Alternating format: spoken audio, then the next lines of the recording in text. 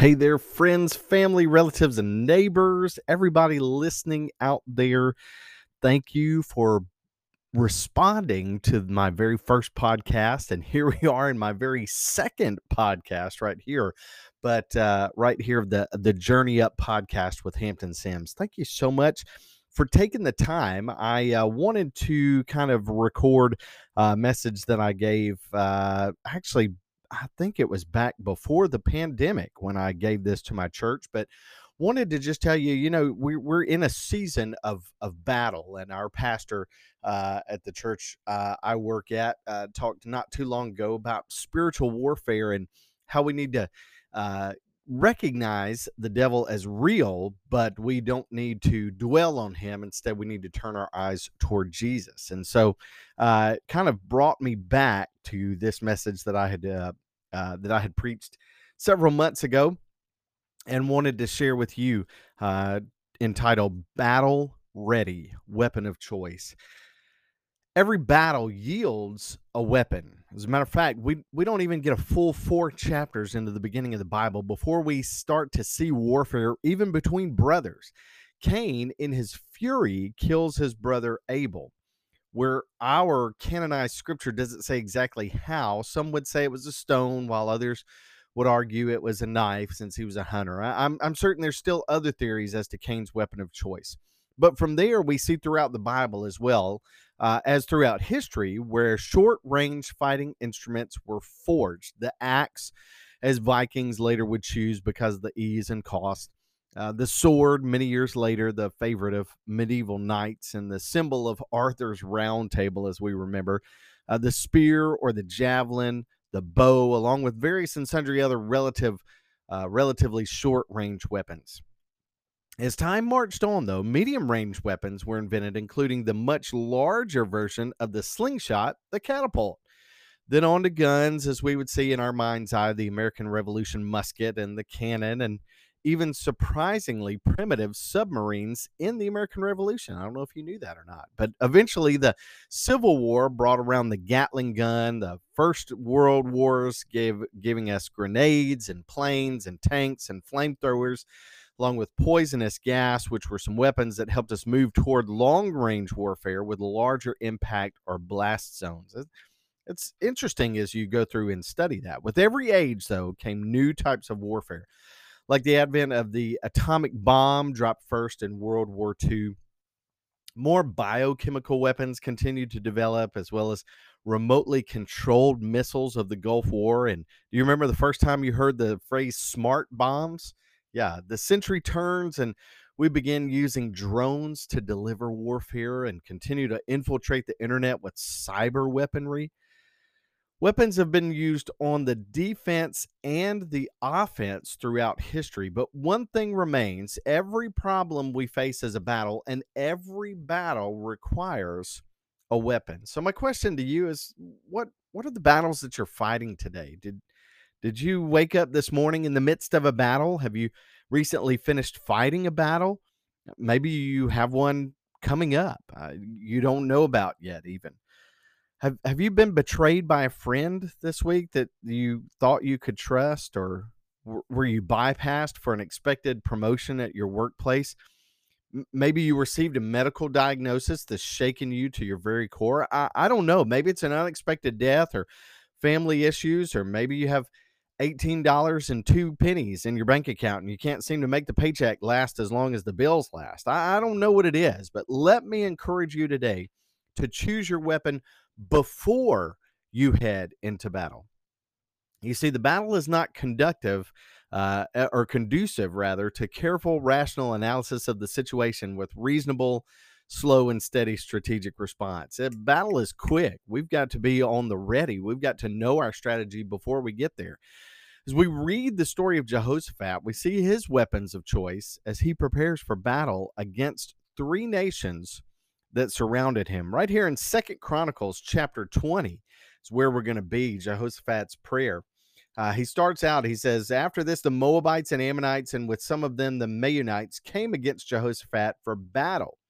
Some men came and told Jehoshaphat, a great multitude is coming against you from Edom, from beyond the sea. And behold, they are in Hazazon Tamar, that is En Gedi. That's what we would better know about. And I'm reading out the English Standard Version today. Then Jehoshaphat was afraid and set his face to seek the Lord and proclaimed a fast throughout all Judah. And Judah assembled to seek help from the Lord. From all the cities of Judah, they came to seek the Lord. Man, what an awesome way to prepare for battle right there. Verse 5 says this, and Jehoshaphat stood in the assembly of Judah and Jerusalem in the house of the Lord before the new court and said, O Lord, God of our fathers, are you not God in heaven? You rule over all the kingdoms of the nations. In your hand are power and might, so that none is able to withstand you. Did you not, our God, drive out the inhabitants of this land before your people Israel and give it to forever to the descendants of Abraham, your friend?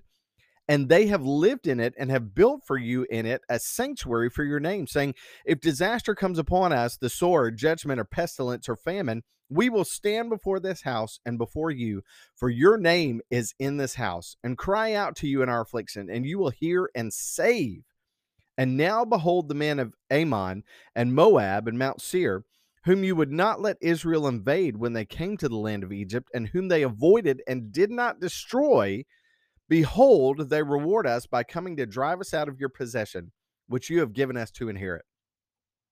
O our God, will you not execute judgment on them? For we are powerless against this great horde that is coming against us.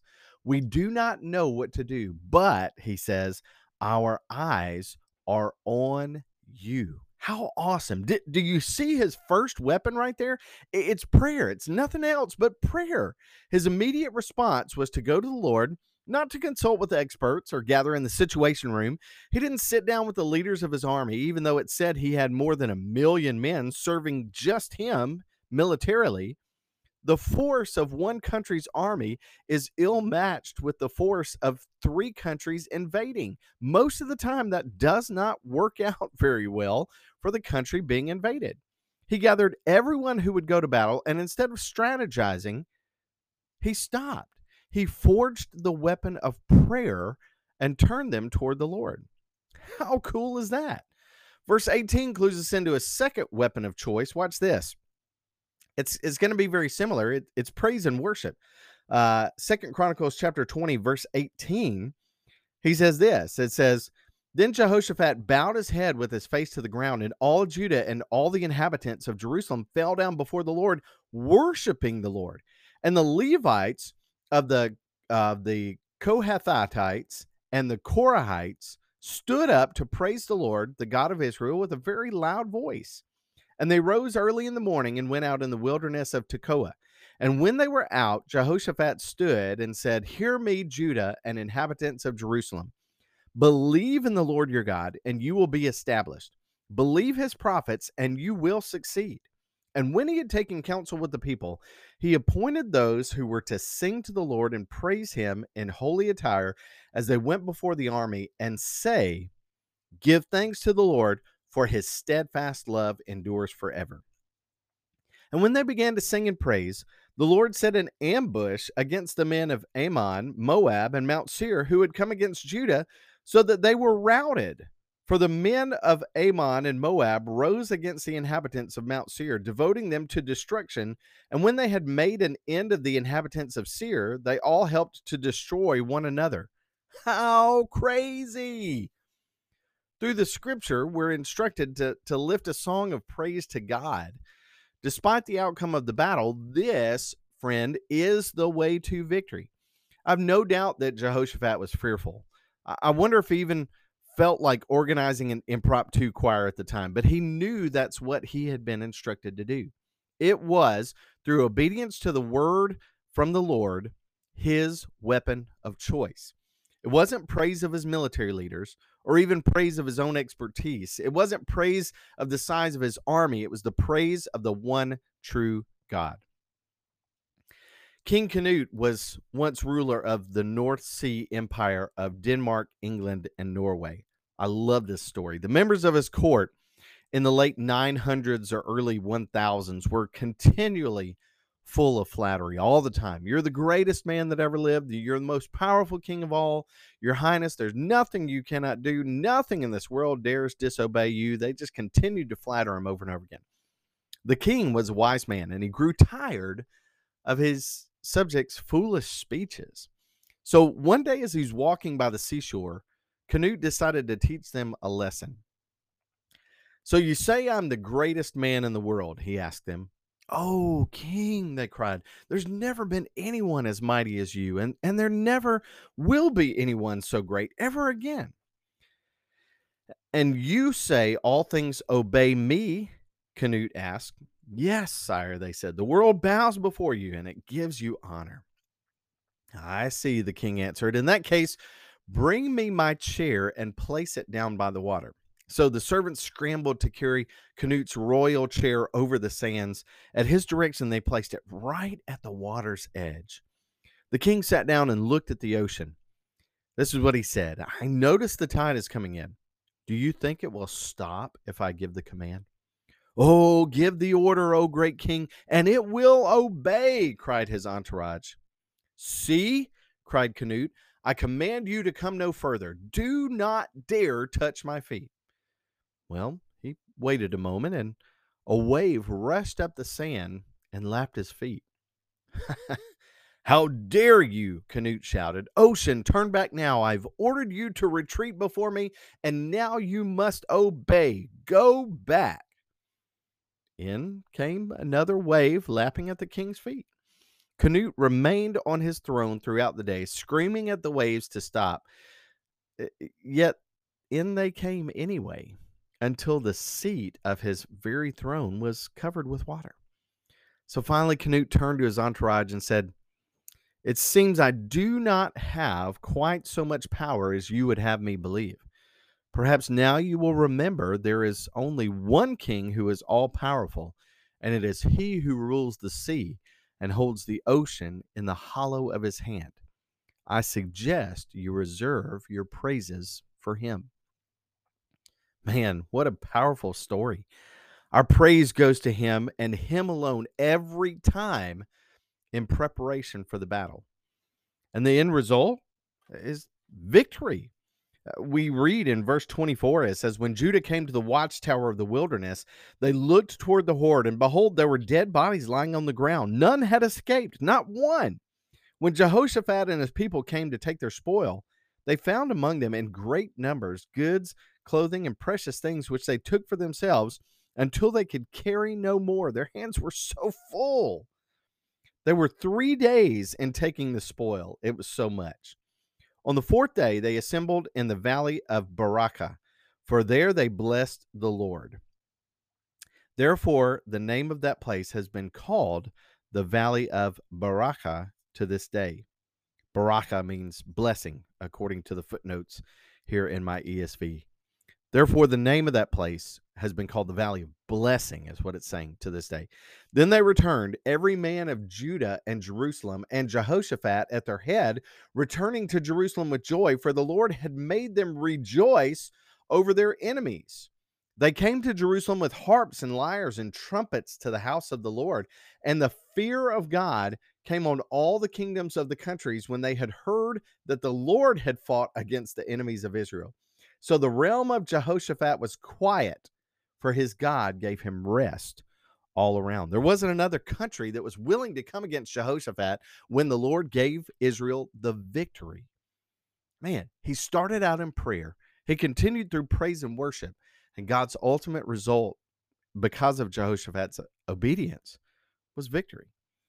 The victory was for him the same as it'll be for us. Peace on every side. Psalm 119, 165 states in the NIV, it says this: "Great peace have they who love your law, and nothing can make them stumble." My victory is peace. Your victory is peace. Let me caution you, though, that your victory is not just meant for you to have sitting on the shelf of your spiritual closet. James chapter 1, verse 17 reminds us that every good and perfect gift is from above. He fully intends for you to bring him glory in and through the battle.